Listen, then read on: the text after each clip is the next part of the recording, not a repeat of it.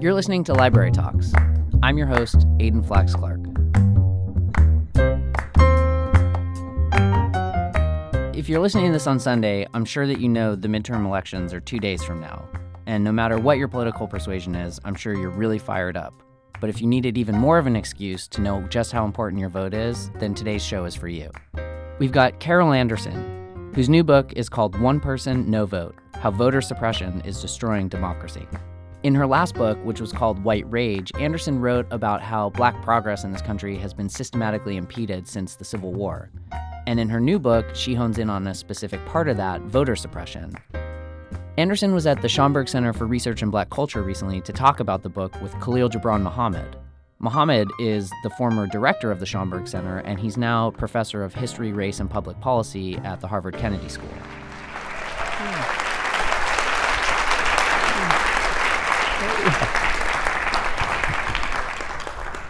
Good evening, everyone. It's great to be here. Great to be back home. And, hearing Dr. Anderson's resume, I was thinking, well, maybe if she writes an Afrofuturistic book 2 years from now, then we'll have a different reality rather than these horribly dystopic stories that turn out to be our truth. I keep trying, but... It's really great to have you here this evening. Thank you, Khalil. Thank you. So there's a lot to cover. Obviously, even reading the paper when I came in this evening, she was in the dressing room basically calling on the Lord, a higher power, to help us figure out what is happening right now. And I think part of the brilliance of this new book, One Person, No Vote, is to recognize that we've been here before and that there's a long history of what we're facing. And so part of the challenge that faces us is whether or not this is about a knowledge gap, a power gap, or something else. So I wanted to start with maybe asking a really big question that I think helps to put the frame of your incredible work in context, and that is, do we actually have a constitutional right to vote? And that almost sounded like church, y'all. It was like, So, yes, we do. But see, this is where stuff gets hinky. And that's the, very legal term, hinky. Because there's not a constitutional amendment, like Amendment number 4 or the 6th Amendment that says you have the right to vote. Folks have been acting like there's some crazy leeway in there. But I look at it and I see the 15th Amendment, and that's the amendment that came into power in 1870 after the Civil War, and it was very clear. It said, the right to vote shall not be abridged by the state on account of race, color, or previous condition of servitude. So I'm saying right there in the 15th Amendment, it says the right to vote. But what has happened is that you have states who have acted like there's really not a constitutional right to vote, and that these folks aren't American citizens, but they are state citizens. And so you have like Mississippi acting like you're a Mississippian, but you're not an American. Mm-hmm. And so therefore, you are only able to get what Mississippi's going to give you. And that becomes part of this disjuncture that we're seeing in terms of the way that rights are laid out. But the battle has been on this front of saying, no, we are American citizens. As American citizens, we have the right to vote, period. Yeah, so part of the reason that I asked, and I mentioned to Carol backstage that I would start with this question, because in some ways the story that she's going to tell and that she writes in the book is the story about how the states have interpreted this quite differently. Mm-hmm. That they in fact have the right to define who a voter is, and that the 15th Amendment is actually not an affirmative right. It is a protection against the usurpation of your right on the basis of your race, color, or previous condition of servitude.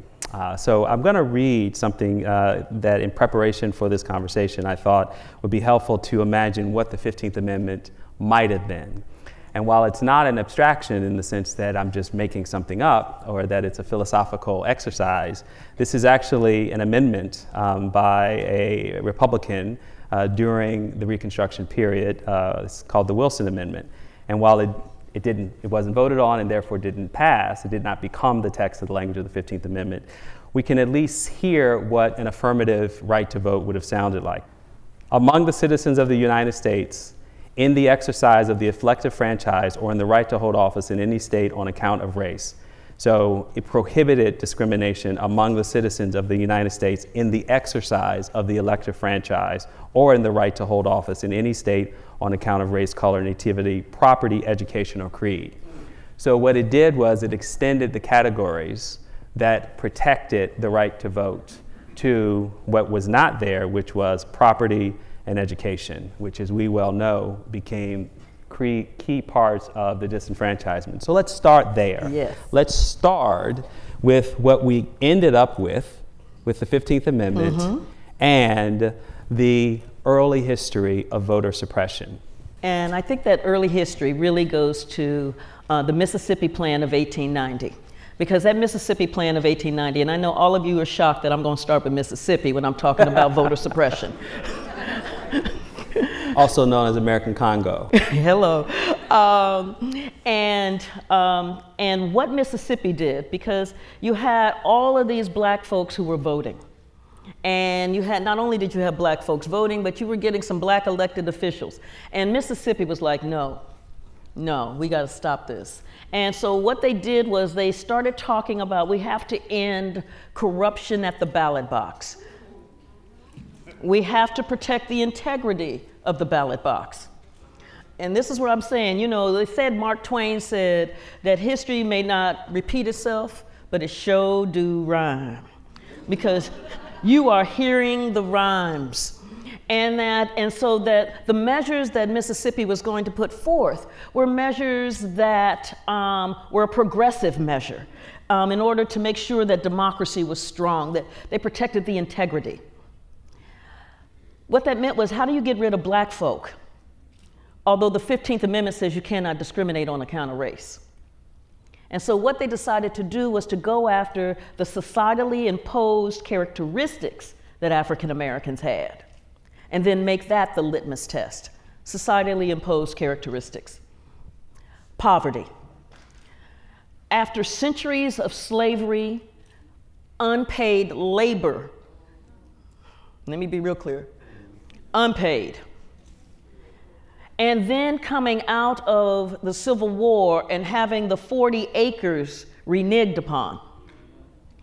Then having black codes, then having sharecropping. Poverty was real. And so what Mississippi said was, you know, democracy is expensive. And you know, you have these elections and you gotta have a place to hold the elections, and you gotta have people who are counting the ballots, taking the ballots, and people are counting the ballots. That's all expensive. And so if you are really invested in democracy, you would be willing to pay a small fee, a poll tax. And people are like, oh, okay, that sounds reasonable. Except the way that this thing was implemented, again, is that one, it was paid in cash. If you're a sharecropper, you don't get cash until when the harvest comes in. Then, you didn't quite know when to pay it or where to pay it because the rules weren't quite clear. C. Van Woodward called them arcane. You know, it's like on the first day of the third month, except in years divisible by 9, but not by 6. It would be funny, right? Yeah. It would be funny if it weren't the present, too. Yeah, right? Yeah. And the poll tax was cumulative. So you owed the poll tax when you were eligible to vote, which was 21. But say it took you 20 years to figure this out, you know, on which day of which month and where I'm supposed to pay it. You owed 20 years of back poll taxes before you could pay. Now, the average family income in Mississippi was $100 a year. For farm families, and that was most of the folk, $100 a year for the family. So begin to think about, you have to take a percentage of your annual family income, a significant percentage. Well, it was I think you point out it's either $1 or $2, right? Yeah. So, well, I mean, if you could imagine right now taking 2% of your income just to vote is not insubstantial. Right, at all. And so you had, but it sounds, again, reasonable. The other one that to me is a big one was the literacy test.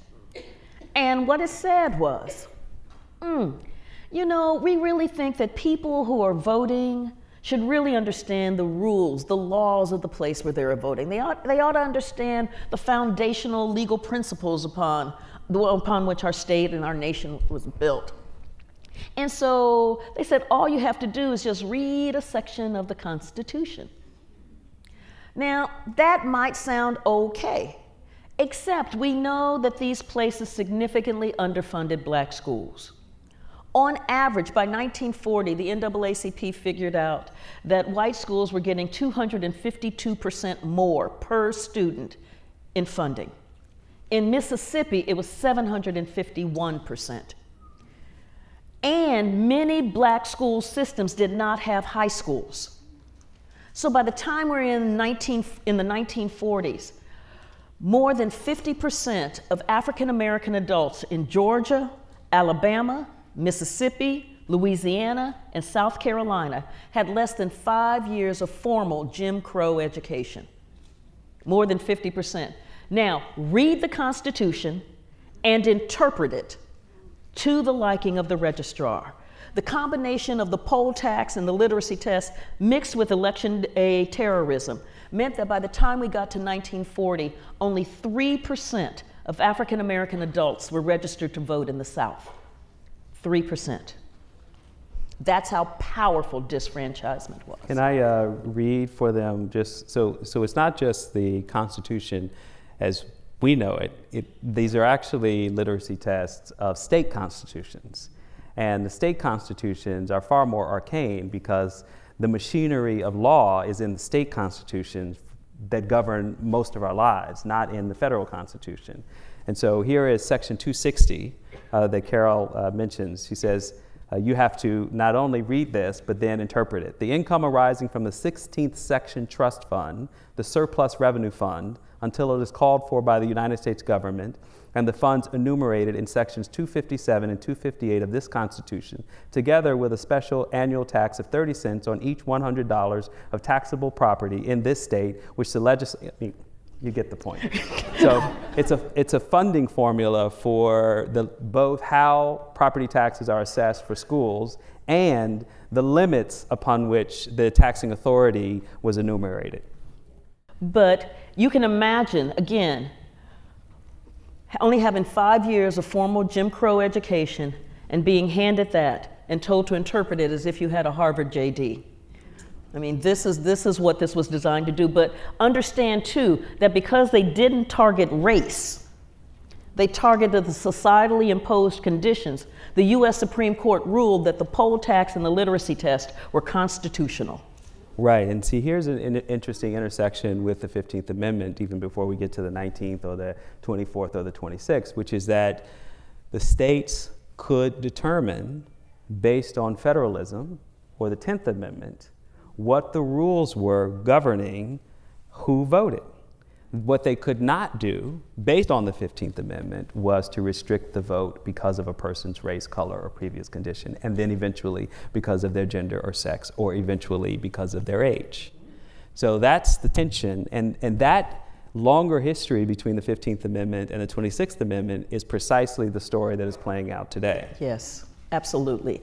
I mean, and this is, so what we're seeing is, by the time we get to the 1957 Civil Rights Act, because this is when the federal government is finally going to try to do something. But understand that what was prompting this something is that you have the civil rights movement beginning. It began 54, 55, unless you're doing the long civil rights movement. We do the long one here. Okay, okay. But, and by 57, you have Little Rock blowing up.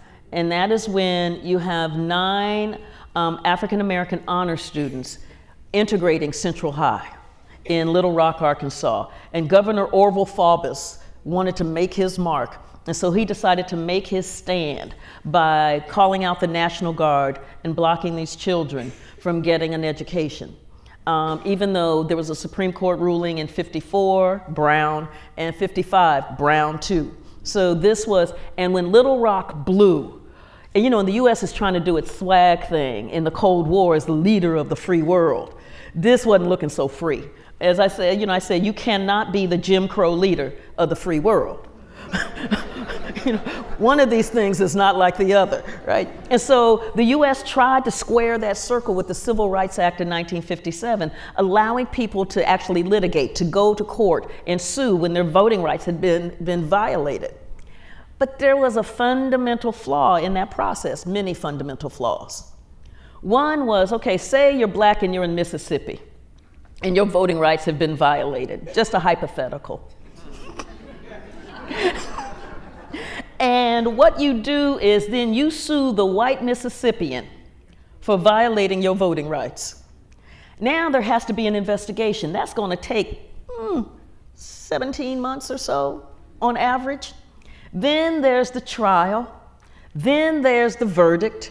Then there's the appeal. Then there's meanwhile, you have multiple elections going on where the folks who have come to power based on massive disfranchisement are in power, writing the rules to continue to disfranchise. And one other part of that you tell is that often the defendant in the case, who is the county clerk or the registrar, who's the person who can actually be sued for such shenanigans, is what? Removed from office. Yes. And it makes the entire legal process moot. And so you got to start all over again, right? And meanwhile, you're sitting there in Mississippi suing. You've got a target on your back like nobody's business. I mean, this thing did not work. It was so clear that it did not work. But the movement is going on.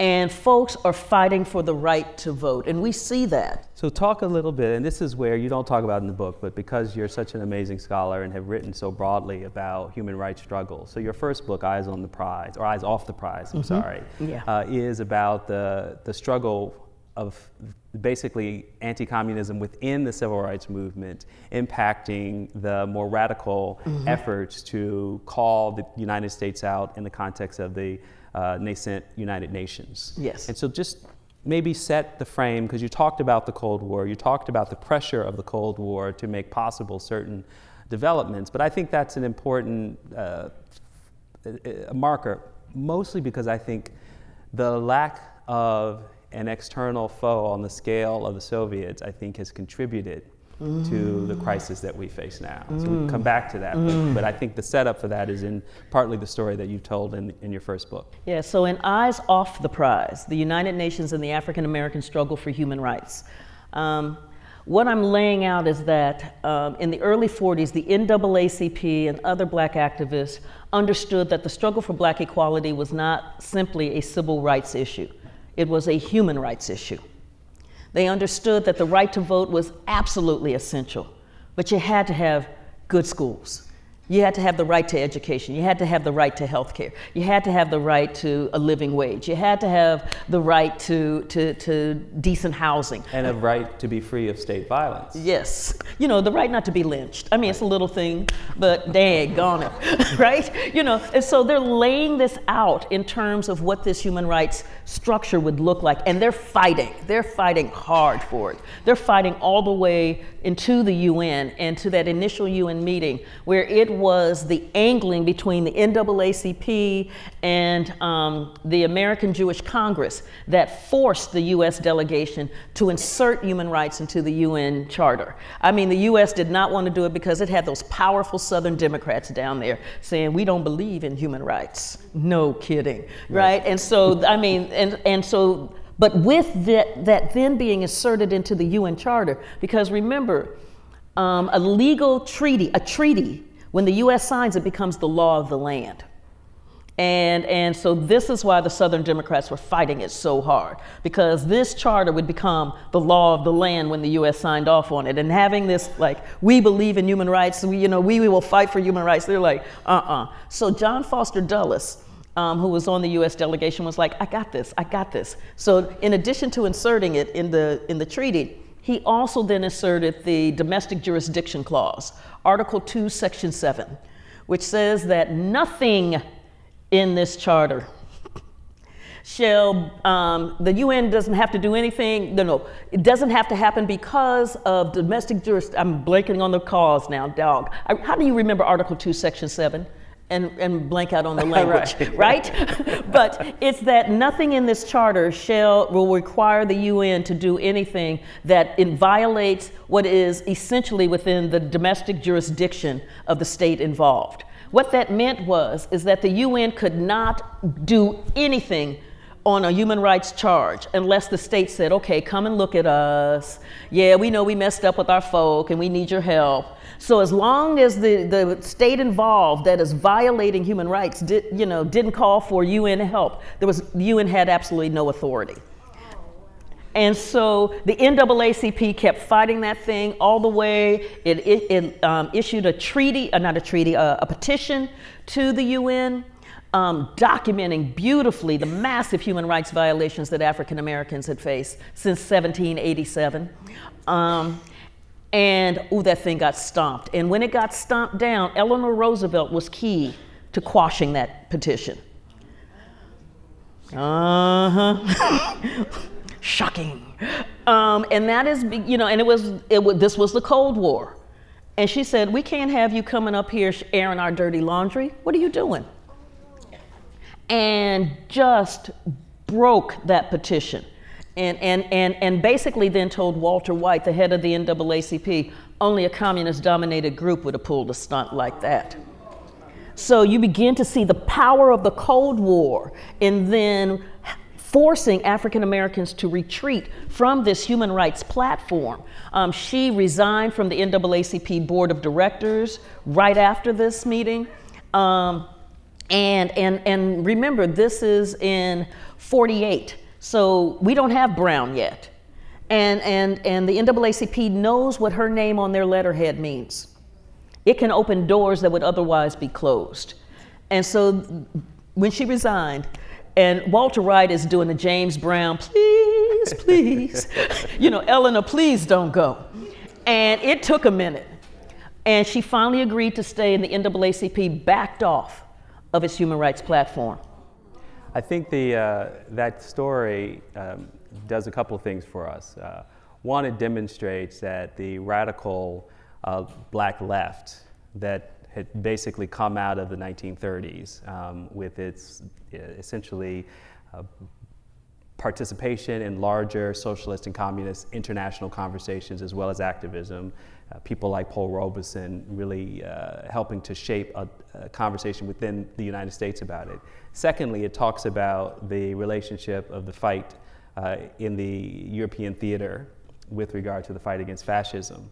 And so the reason this matters is because the degree to which the African American or the black critique of fascism in the United States, both coming out of World War II as well as going into the UN, which is a product of essentially preventing World War III, the United States does two things as you described. One, it closes ranks domestically, therefore suppressing, or in this case, repressing black radicalism.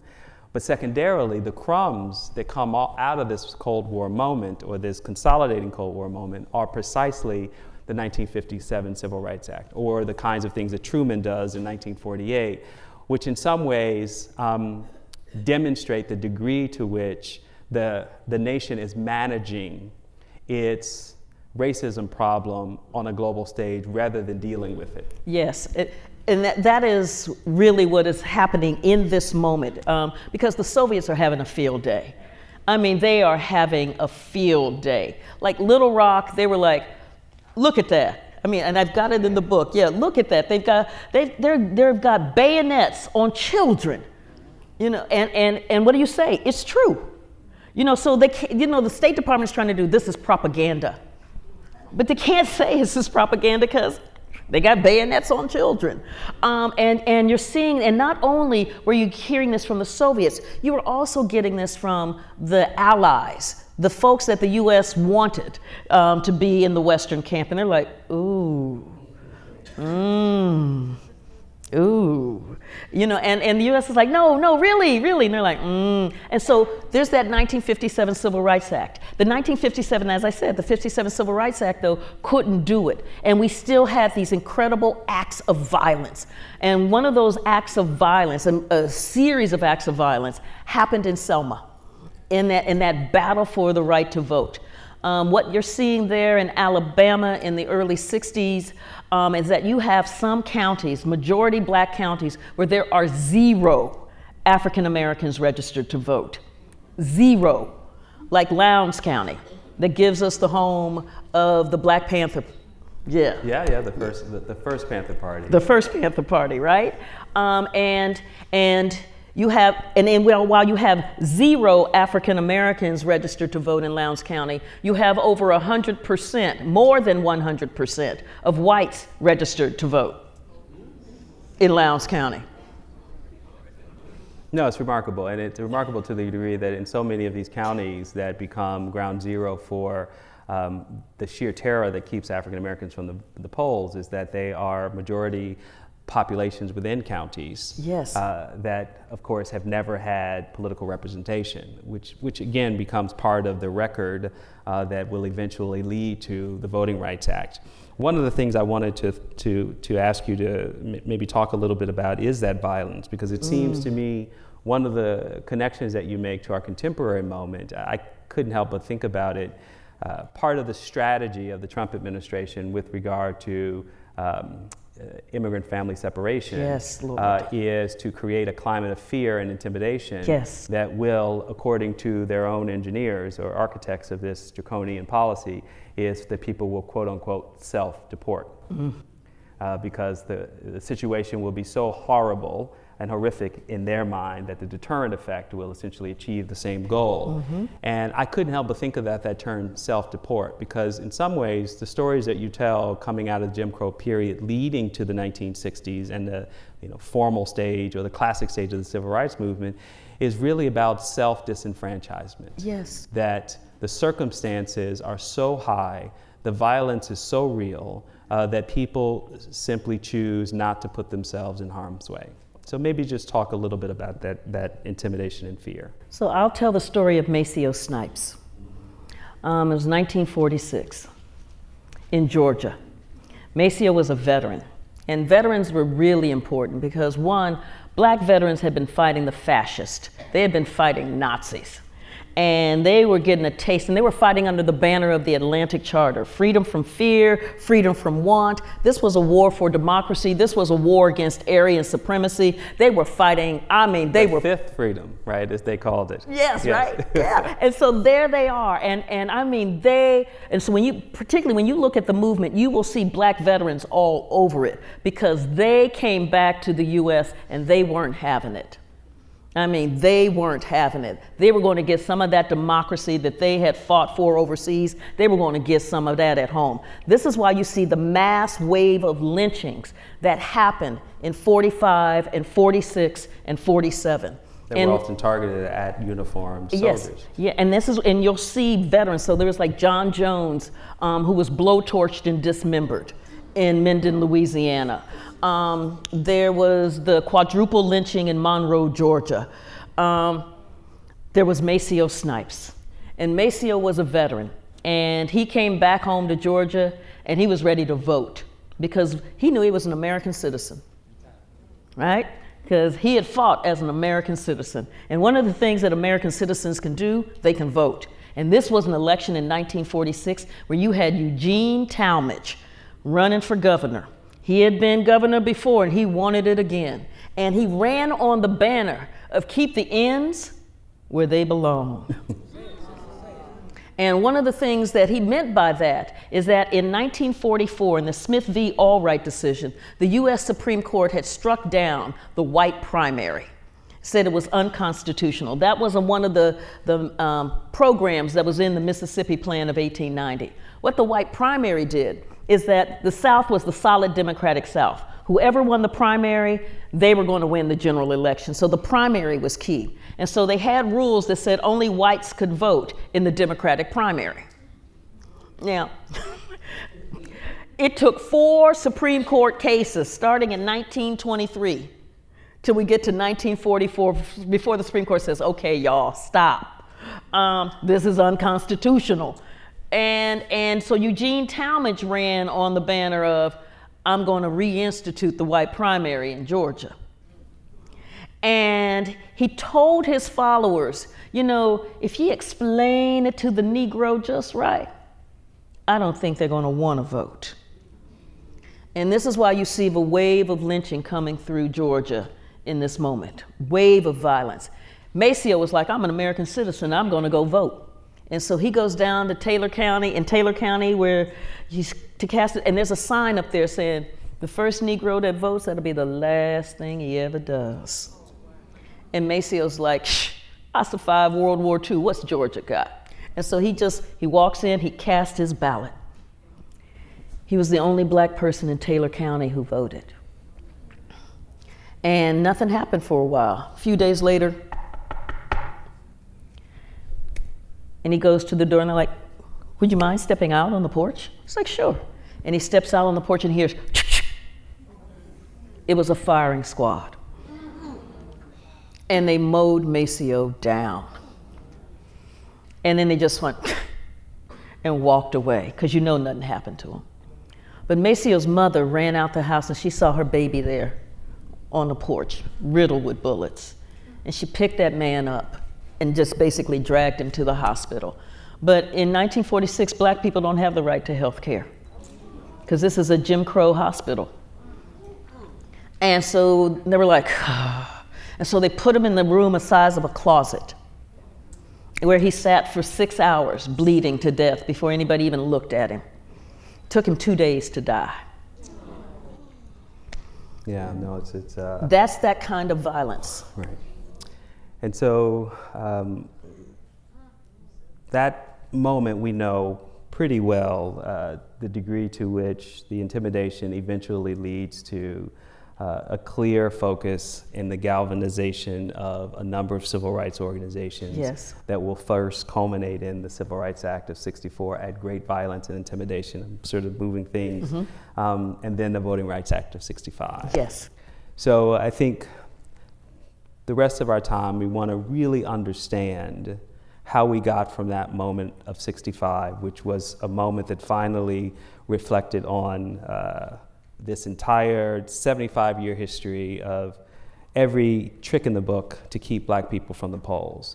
But you tell a story that essentially, as soon as the ink had dried on the legislation, the effort to undo it began. So let's pick it up there. Yeah, so you get South Carolina. South Carolina basically said, we don't recognize that the Voting Rights Act is constitutional. They are violating states' rights. And so we have the right to have a literacy test. I don't care that the Voting Rights Act said you can't have a literacy test. And we resent having federal electors here at our polling stations making sure we're not using the literacy test. And so South Carolina sued. And the U.S. Supreme Court came back. This is when we had a real one. Mm-hmm. And the U.S. Supreme Court came back. Yeah, I said it.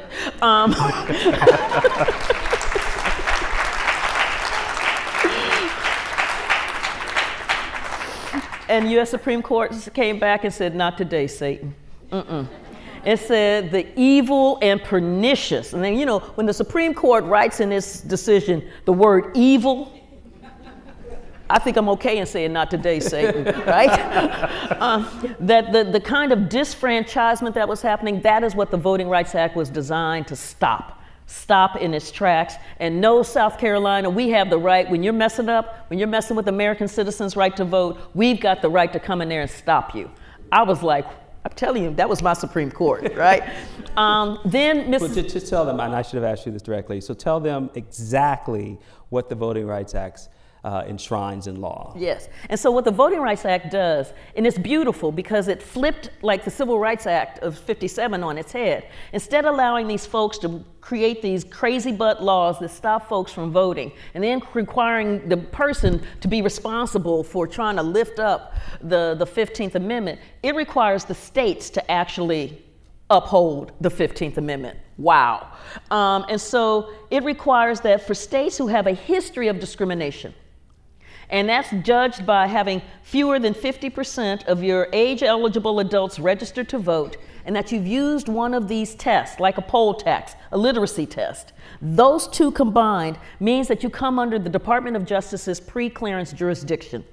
Any voting law you want to change has to be okayed by the U.S. Department of Justice or by the federal court in D.C. That's why the South was like, oh man, because now they couldn't run hog wild. So everything that they wanted to change and do now had to be pre-cleared. Voting Rights Act actually worked. Early 1960, you had fewer than 10% of all African Americans in Mississippi registered to vote. By 1967-68, you had almost 60%. Yeah, you say here 66.9%. Yeah, I mean, just wow. Yeah. Wow. Wow. From 4.3%. Wow. I mean, that's the kind of power and impact. And that is why South Carolina, then Mississippi and Virginia came back going, okay, that full frontal assault thing didn't work, so we're going to be smooth with it. So what we're saying is, no, we're not changing. We get that we can't use a poll tax or a literacy test. We get it. But these minor tweaks really shouldn't require all of that paperwork. It's so burdensome to have the DOJ look at these small tweaks. Tweaks like things like, we used to have to vote for who our superintendent of schools would be, you know, because they haven't implemented Brown yet. And now we're going to make it an appointed position. Or we used to have these districts, and it was okay having districts, you know, District 1, District 2, District 3, where you choose your representatives, because all of the black folks in those districts couldn't vote. But now that you have the Voting Rights Act and you have this massive impact of voter registration, now Mississippi said, okay, we're going to go for at-large voting.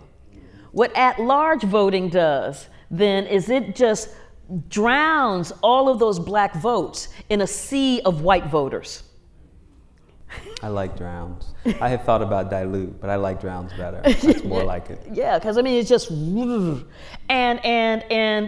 and then what Virginia tried, Virginia had implemented a new law because Virginia did not believe in literacy. It shut down its public schools for years. It shut down its public schools and provided nothing for black children in response to Brown, but provided taxpayer-funded tuition vouchers for white children to go to all-white private academies in response to Brown. And so what Virginia said was, if you want to write in a candidate's name, you have to write it in. You can't use a sticker, you can't use an X, you have to write it in. Well, if you haven't had schooling, and they used to have, before the Voting Rights Act, they used to have aides there, where aides could help those who were illiterate. Now they removed the aides. So this was a way, again, because they had targeted black schools. So this was a way, again, of using societally imposed characteristics. Supreme Court said, not today, Satan. Not today. You keep coming back to the issue of education, which I just think is important to put out there, because but some people don't realize that there is no constitutional right to education either. It is a privilege. Now, some states do enshrine the right to education, and many southern states had that right initially during Reconstruction, when black Republicans and their white northern allies passed laws for compulsory universal education. But of course, those laws were diluted, changed, repealed. The reason why I mention this is because you keep talking about Mississippi, but Mississippi is one of the few states that actually does not have a right to education today. It is not a right. So nationally, at the federal level, in the United States of America, education is a privilege, not a right. Mm-hmm. Mm-hmm. And this is why it's hotly contested ground. Mm-hmm. one of the reasons. And so then as the Supreme Court is setting this thing up, no, it means small stuff and big stuff. You gotta get it all approved. The states are still fighting, and having somebody like a Richard Nixon who doesn't believe in the Voting Rights Act, and particularly a Ronald Reagan who doesn't believe in the Voting Rights Act. I mean, so you're getting these back and forth battles. We get up to 2013.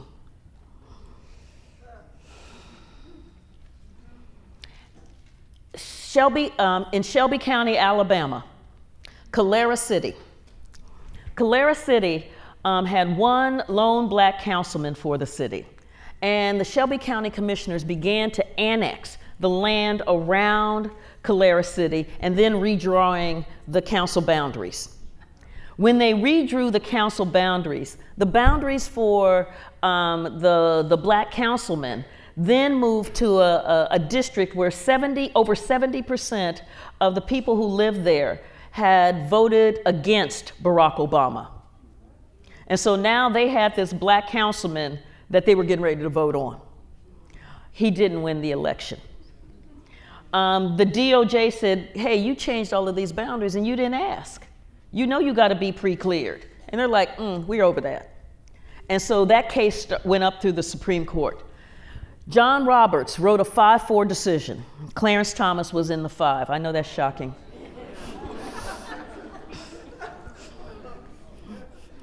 And the decision said, you know, the kind of racism that required the Voting Rights Act really isn't operable in America anymore. You know, we're not 1965. You know, that's not who we are anymore. Look, we've got black elected officials, we got Latino elected officials, we've got a black voter turnout rate that in some cases is equaling or sometimes higher than whites. I mean, you know, so that kind of racism just isn't operating anymore. So why on earth would you need a Voting Rights Act? And you know, the Voting Rights Act, it's calcified. When you look at it, many of the same jurisdictions that came under the Voting Rights Act in '65, they're still there.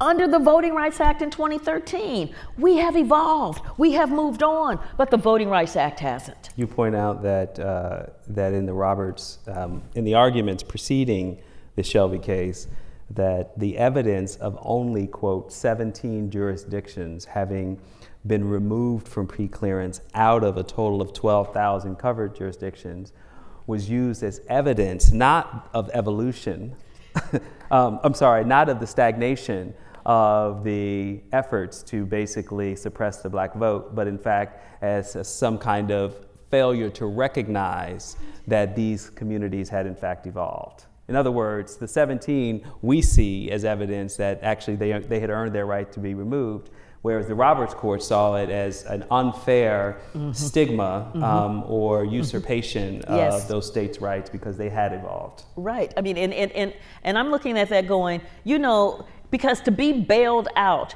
you had to have 5 years of not discriminating against your folk. That's all you had to do. Quit acting a fool. But they couldn't do it. That's how I saw that. You got a 5 years you don't discriminate, and you cannot not discriminate. That's why you're under the Voting Rights Act. But that's not how John Roberts saw it. And he said that the Voting Rights Act was unfair to the South. It picked on the South.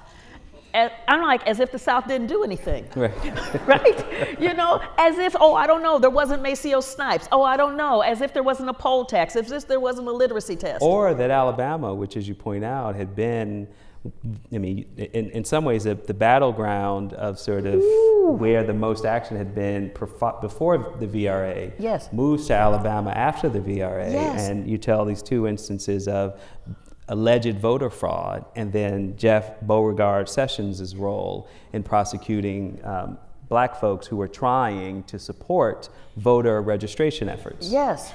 I mean, so yeah, Alabama was like ground zero.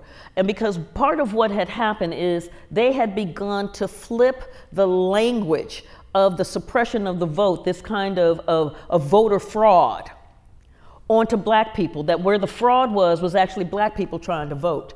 And so it was using the criminal justice system in the 1980s in Alabama to go after black people who are registering black folk to vote and registering black folk to use the absentee ballot. which whites had been using to maintain political power, like in Perry County.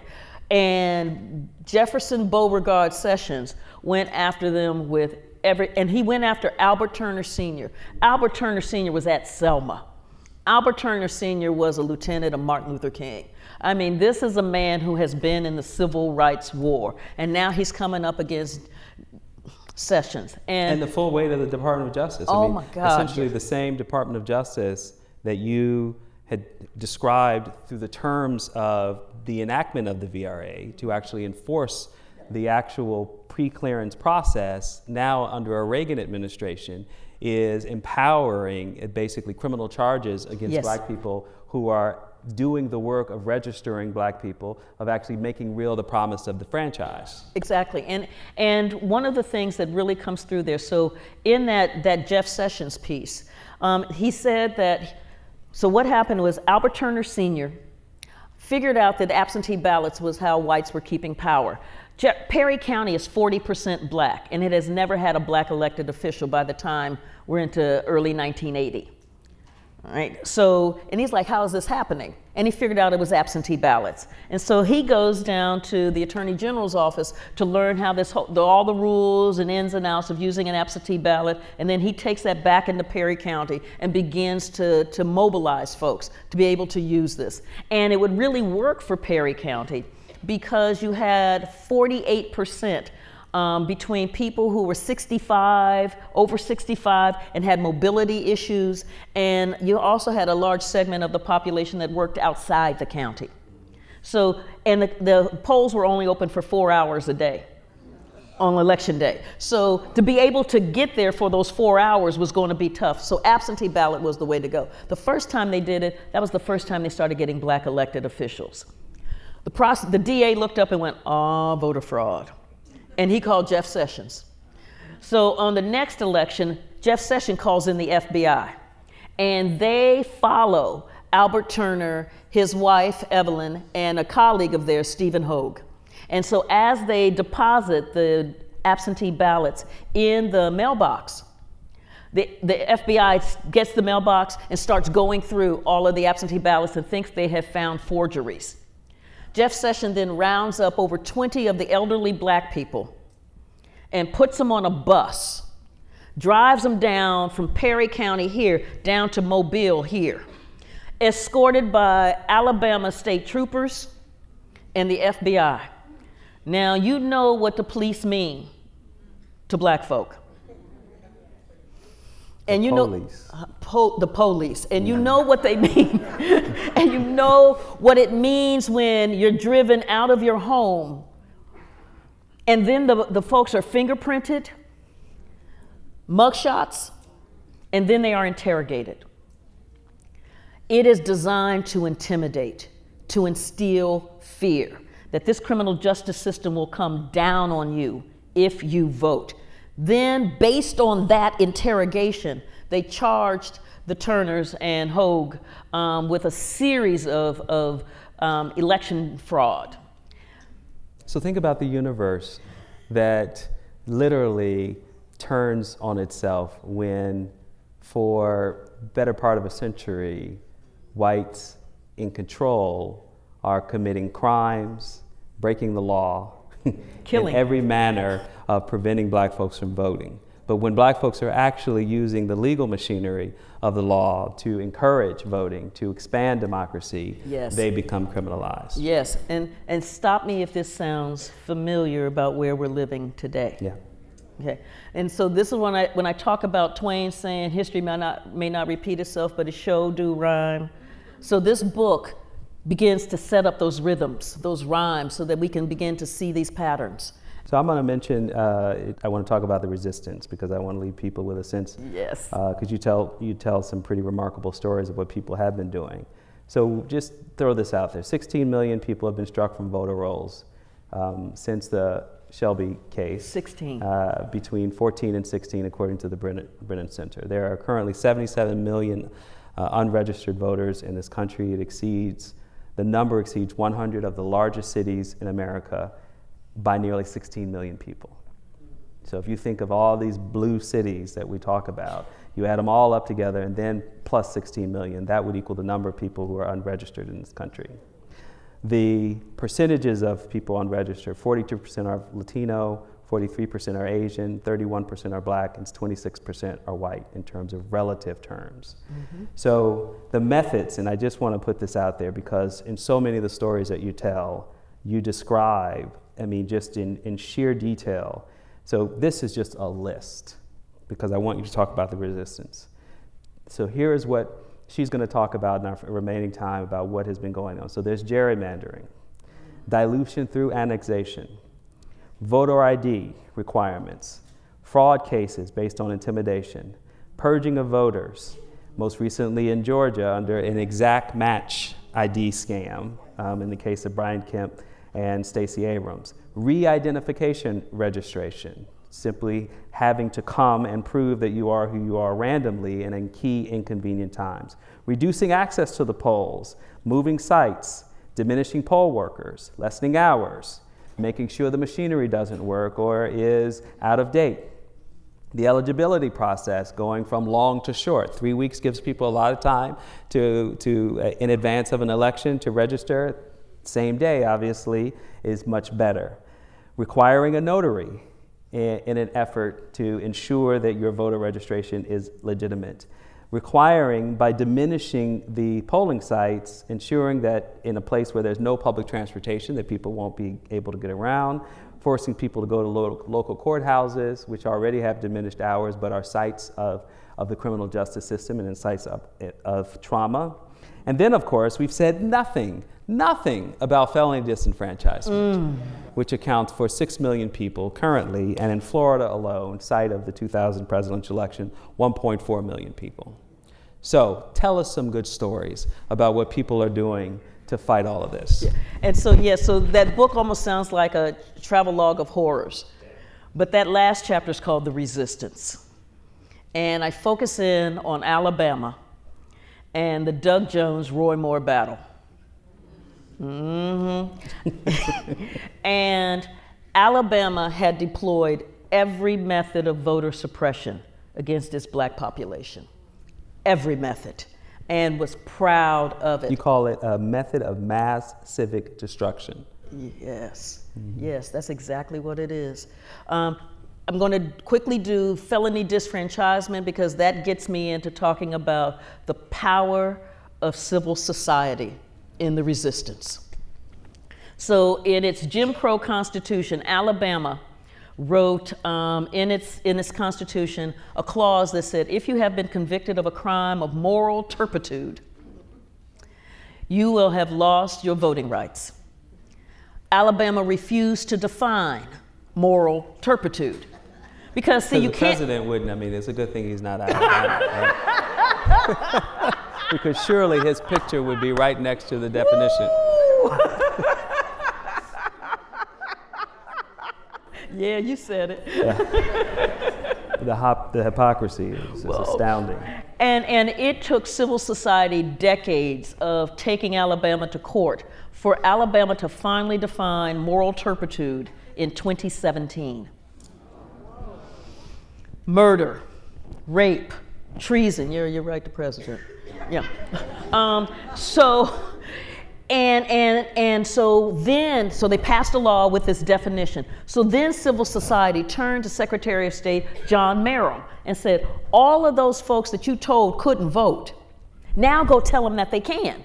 And he said, no, I don't think that's a good use of state resources. And so civil society rose up because by that time, overall, 8% of Alabama's adult population could not vote because of moral turpitude. 15% of its adult Black population couldn't vote because of moral turpitude. So the Legal Society of Alabama and the ACLU got together and they started first setting up restoration clinics. So they started sending out notices both on social media and on the radio stations because they knew they were dealing with a demographic difference. There are some folks who've been in for a while who don't know social media. So they're never going to get the Facebook tweet or the tweet or the Facebook post and the tweet. You can tell I'm listening to the radio. and then they're like, hey, I know he told you that, Merrill told you that you couldn't vote, but there's a new law. You may actually have your voting rights. Come to our restoration clinic. And so the first restoration clinic they set up was in Selma at the church. And they had a team of lawyers there going through the records going, nope, not moral turpitude, not moral turpitude, not moral turpitude. Then they had a team of volunteers there going through, okay, so this is what you need to register to vote. You got to have this, you got to have that. So like Alabama shut down the Department of Motor Vehicles in the Black Belt counties. Right? So how are you supposed to get this? And so they were working this all through. You had civil society there figuring out how to get people, what documentation you needed, and how to get people to the nearest DMV so that they could get their driver's license. If they didn't need their driver's license, let me back up.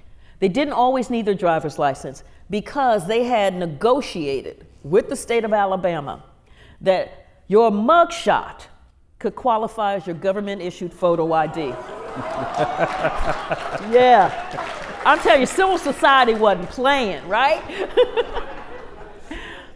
and they had registered thousands of people to vote. They also went into the jails because Alabama had a law that said you could vote while you're in jail. It would be an absentee ballot as long as you didn't violate the moral turpitude clause. So folks went into the jails going, nope, not moral turpitude, not moral turpitude. Let me get you registered to vote. They registered thousands of people. And they had a caravan because there were some folks who weren't going to step foot in the church. So this caravan started going to poor neighborhoods, also with the publicity leading, saying we're going to be here on XYZ date, we're going to be here, we're going to be here. And that was that outreach. NAACP got a list of voters who didn't vote in 2016, as well as those who voted sporadically, and started calling, had their branches calling. And this is, again, all about the Roy Moore, Doug Jones election, just so you remember the context. Yeah. Calling, because this is important, calling. And then following up by going where folks are, meeting them in the local cafe, meeting them, going to their homes, meeting them in the church, talking about let's get you registered to vote or let's get you voting. What do you need? Also understanding that voting is a social action. And so going to folks' class reunions with packets of information about absentee ballots, last registration date, deadlines for registration, deadlines for when you got to do this, when you have to have this. Where's your polling place? Because John Merrill had shut down 66 polling places. You know where. And what we know from the literature is that for every 1/10 of a mile that you move the polling place from the black neighborhood, black voter turnout goes down by 0.5%. So for every 1/10 of a mile, and that deals with issue of transportation and accessibility. So where's your polling place? So you don't have folks running around all over the place because people don't have that kind of time. And then they set up a get out the vote piece where they set up like a private car system like the Montgomery bus boycott did. So they would find out who needed a ride to the polls and get them there. By the time it was, this was just sweet. No, it's just, she tells the story. You really, to me, it's a first draft of history, precisely because this just happened within the last 18 months. But everything is there, all the elements that we know to have been proven strategies in the civil rights era, and then new ones, because you've got Facebook ad impressions, 1.4 million. You've got, kind of big money philanthropy playing a big role, because one of the key differences in this effort is, unlike the civil rights era, is that a lot of the local community are not only directly involved in these voter registration and get out the vote efforts, but also they're being paid. Yes. Which is a key difference, as you write about, in their effectiveness, as opposed to relying on volunteers to do that kind of work. Right. And so there's this, I love that moment. Let me just read this section. Sure, yeah. Because I love this moment, because it really shows the the power of the resistance. As the votes continued to be counted, the election seemed to mirror the classic Muhammad Ali rope-a-dope, with black voters apparently overwhelmed, outmatched, and headed for sure defeat at the hands of a much more powerful opponent. But then, a blazing uppercut caught Roy Moore squarely on the jaw and sent his hopes snapping back as black people in Alabama punched above their weight and delivered an unexpected and well-delivered stunning blow. And then And then I got, and so fittingly, the first indication that Moore was in serious trouble came from a legendary place. Selma, Lord Selma, exclaimed Bernice King, daughter of Martin Luther King Jr. It's no coincidence, she tweeted, that Selma, where blood was shed in the struggle for voting rights for black people, pushed Doug Jones ahead for good. Yeah.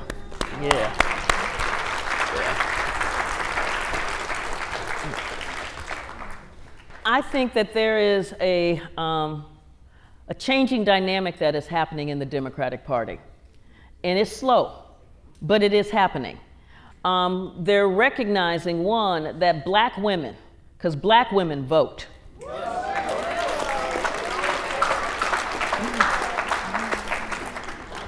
And they're recognizing as well that they can't take that vote for granted. And so what we're beginning to see, you think about it, I'm in Georgia. Yes, I got Brian Kemp, but I got Stacey Abrams. Woo! And you see Andrew Gillum down in Florida.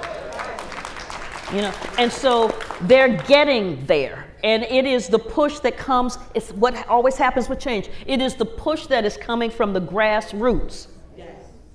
And what we must do, A, we must vote. B, we must stay engaged. The thing is that it's not enough to vote and then go back and just act like this thing is going to run on its own. We have to hold them accountable. When we hold them accountable, we will see the kind of change. We will see the kind of nation that we deserve. So we have a lot of people online. And if you could keep your questions short and concise, because we want to get through all of them. Yeah, can you speak about the liberalization of the immigration law in '65 and how that kind of broadened the populations of people being suppressed, and also the new Hispanic population in the South and Asians in Texas, how that changed? So in 1924, based on eugenics, which basically said that there was a chosen set of people and everybody else needed to be weeded out, the U.S. passed the 1924 National Origins Act. And what that did was it basically closed off this kind of open immigration that had led to Italians coming in and Hungarians coming in and Poles coming in. And it basically said there are only certain people we really want. And so there was a big cap. So everything was capped. There was a big cap for the Anglo-Saxons in Britain. We want British people here. Italians, yeah. And completely X'd out. There will be no Asian immigration. That law of restrictive immigration was basically in place. There was a little bit that opened up during the Second World War, because it was like, how can China be your ally? You're not allowing the Chinese to be able to immigrate here. I mean, come on, man. And so they said, okay, we'll let 100 in. Now, you know China is kind of big. So we're going to let 100. I mean, it was just... But it was in 1965 as also part of the civil rights movement, part of thinking about what is America, that you see the 1965 Immigration Act that opened it up. And this is when you begin to see immigration coming in from Africa, from Asia. I mean, this is where you begin to see an incredible growing diversity. And this is where you also begin to see incredible white backlash from the right wing, that, so you get a Samuel Huntington talking about a clash of civilizations where you have this threat to America. Well, and just to make maybe a more pointed point.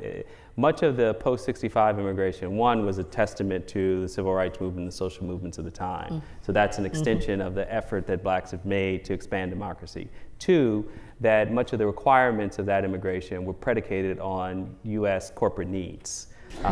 And particular visa requirements that created, higher educational requirements, which is why African immigrants are the most educated immigrants in the country, because the standard for their entry in the country are amongst the highest for world immigrant populations.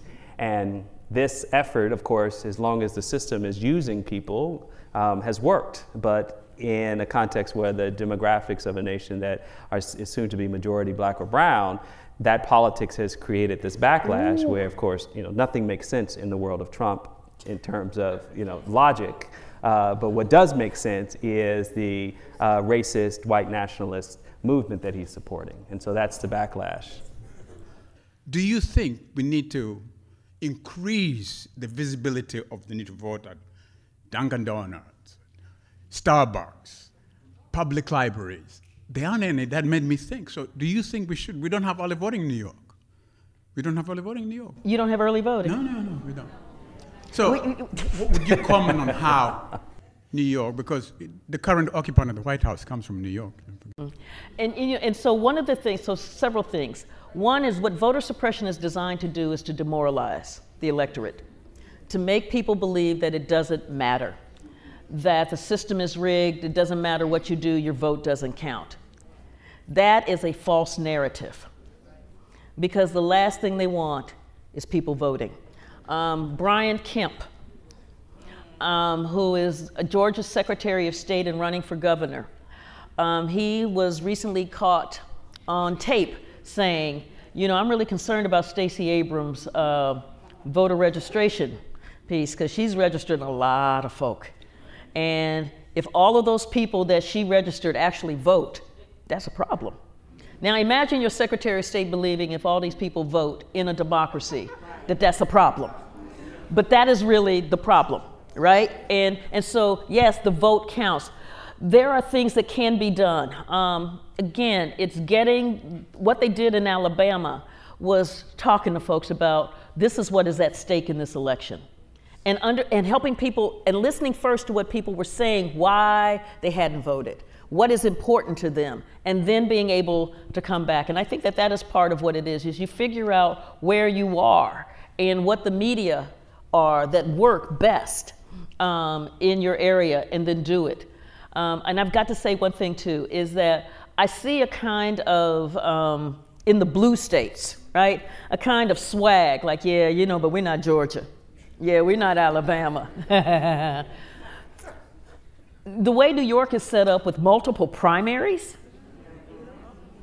it is designed to create confusion, so you don't quite know when to vote, what your district is, and so you only got a handful of folk voting, right? When we saw the purges that were happening in that last primary election, right? So there's work to be done wherever we are, and know that, yeah. And I wanted to know, what do you think the efficiency is of a blackout, meaning when we get people registered to vote and we make demands of our politicians, especially considering the last presidential vote when there's this talk of the lesser of two evils, and we get people registered, but we hold our vote and we speak about how these are the things we want, for instance, end of the war on drugs, a reallocation of those funds towards other things. Do you think it's efficient to get people registered to vote and hold that vote, hold that ballot until we have specific demands of our politicians? Do you think that would be efficient at all? And I'm going to say why. Because when we hold it, unless they do it right then during the, is that it gives too much of a leeway for craziness to happen.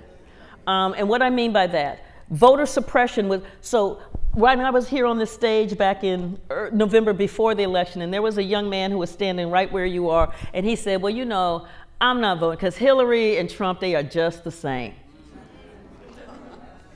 They are not the same. And so part of what we saw was that there was a group that just felt, it doesn't matter, they're just the same, it's a corrupt system, boom.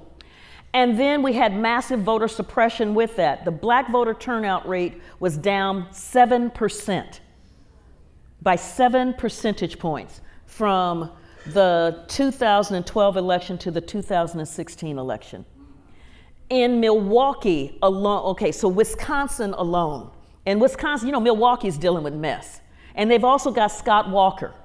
There was a 60,000 vote drop in Wisconsin alone from 2012 to 2016. 60,000 fewer votes. 68% of that drop happened out of Milwaukee alone, where 70% of the state's black population lives. So you hit Milwaukee, you have pretty much done the damage. So when we withhold, the thing is that you engage the campaign going on. And you engage it, but you don't do, and then you have folks in that inner circle, you have folks who are writing, you have folks who are calling, you have legislative aides that you're talking to, you're doing the work before the election, during the election, and after the election. But threatening to withhold means that we end up with the worst of two evils. And can I add just a simple point on this? Of course, we keep hearing this, but it's worth repeating in this moment. The presidential election may be, in some ways, the brass ticket for consequential votes, but it's the local elections that matter. And so the context, for example, of black folks not holding their votes, but actually voting for local prosecutors is the front line of criminal justice reform in this country. Yes. So voter registration is one thing, but if you're gonna practice, I mean, these are philosophical choices. People are going to make their own decision. But my advice to you, to be for folks who are having that conversation, is minimally vote in every single local election where you are most proximate to power and most proximate to the decision making that will actually affect your daily lives. Yes, yes, yes.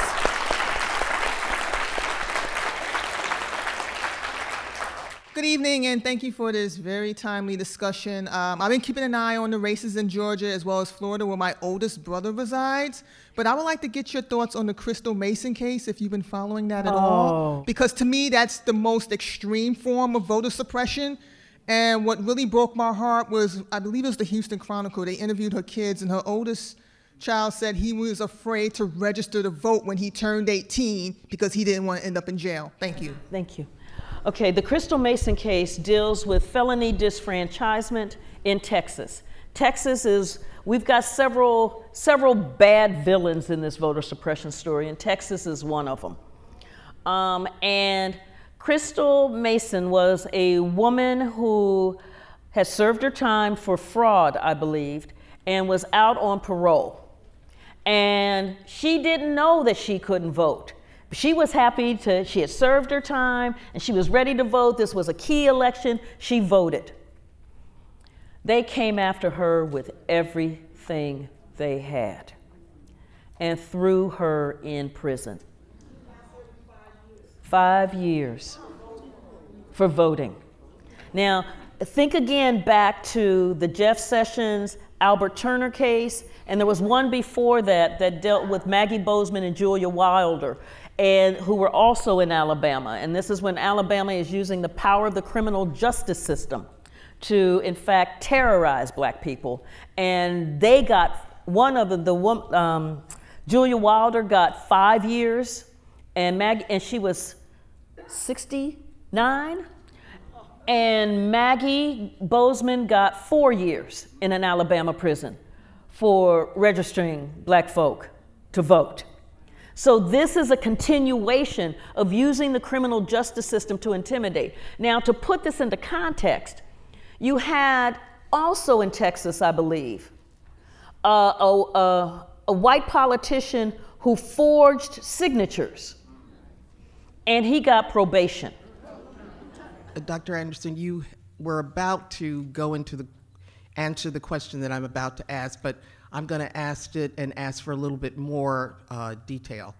I'm not certain, but I think that Brooklyn, New York, was one of the boroughs that was under scrutiny in terms of voting irregularities and was included in the Voting Rights Act. What I wanted to know was, you rightfully spoke a lot about the southern states and their strategies for disenfranchisement, but could you talk a little bit more about some of the history of some of the northern states, Midwestern states, participating in similar kinds of efforts, if maybe not as successful, but still engaging in behaviors that would discourage people, particularly black people, from voting? In Ohio, for instance, John Husted, who is the Secretary of State, has purged over 2 million voters off of the rolls since like 2010. The bulk of those have come out of the urban areas. In one of his major purges, 25% came out of Cuyahoga County, which is Cleveland. His aide had made it clear that the kinds of rules that they're using to purge folks and the kinds of rules that they're using to throw out, for instance, absentee ballots, they don't apply those in the white rural areas. They really only apply those in the urban areas. And so you can imagine then what that kind of disfranchisement does. And the Supreme Court ruled, because 1.2 million of those in Ohio that he knocked off were simply for not voting. Now, what we know, and the law says you're not supposed to do that. And what we know is, and that's the motor voter law, the National Voter Registration Act. What we know, though, is that poor people, minorities, and young people vote sporadically. And so that is a way that you can get at that group by saying, oh, you're not voting, boom, and knock them off. We're seeing in Michigan, in the 2016 election, they didn't have working machines in many precincts in Detroit. What we're seeing in Pennsylvania is that they had so gerrymandered the state that basically Pittsburgh and Philadelphia didn't count. So you ended up with 3 Democratic congressional representatives, and for Pittsburgh, total of Pittsburgh, Pennsylvania, and maybe Harrisburg, and then 10 Republicans. And so it was a way to dilute the power of black representation there. So we're seeing this. I mean, what is driving this spread is that Obama coalition. We have to know that in that 2008 election, Republicans lost their minds. And what they did was you begin to see a voter suppression techniques that go after African Americans, Asian Americans, Hispanics, the young and the poor, because those were the millions that grassroots ground game brought in. And those are the folks that the Republicans, whose policies have moved so far right because they injected that toxin of pure uncut white supremacy into their party with the Southern strategy when they brought the Southern Democrats in, is that their policies now can no longer resonate fully with a diverse America. And so they've got to figure out, how do we win? We win by suppressing African Americans, Asians. And so you're seeing it in Wisconsin, you're seeing it in Kansas, you're seeing it in Missouri. Where you see Republican regimes, where there's the governor and a Republican legislature, that's where you're seeing massive voter suppression. Last question. Okay. Good afternoon, Dr. Anderson. Hi. Good evening. One of my concerns is I'm here with a group of my young people. And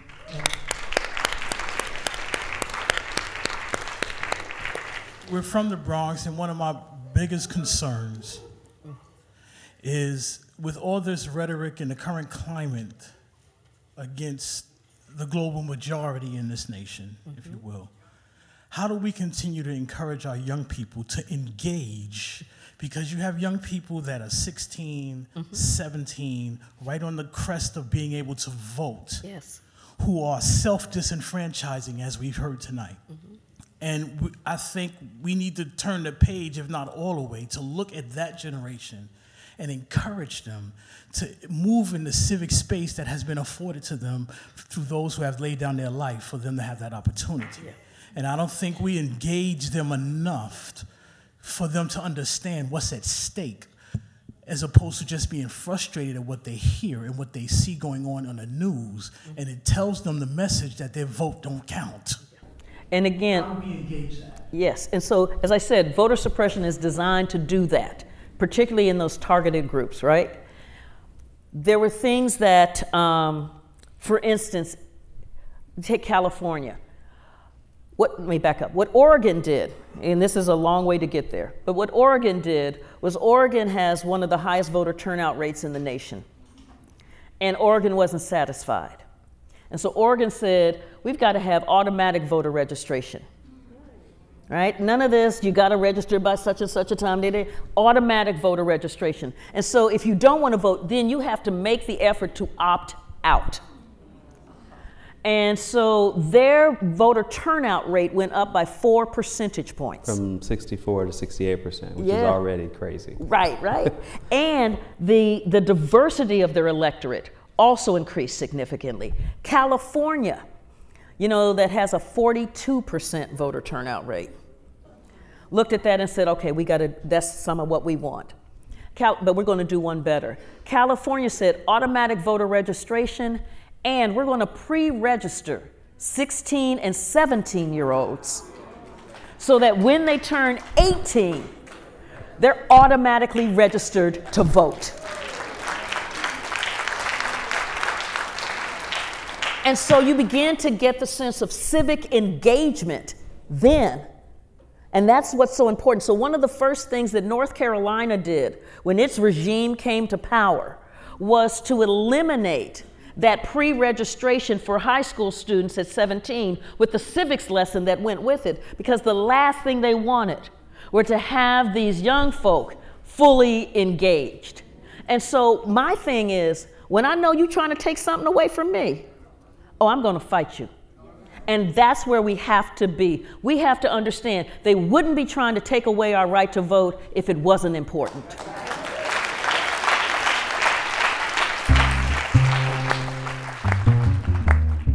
That was Carol Anderson speaking with Khalil Gibran Muhammad about her new book, One Person, No Vote: How Voter Suppression is Destroying Democracy. If you're a New York Public Library card holder, you can get One Person, No Vote from one of our branches, or you can download it on our app, Simply Eat. Library Talks is produced by Skylar Swenson with editorial support from Reichert Schnorr and myself. And our theme music was composed by Allison Leighton Brown.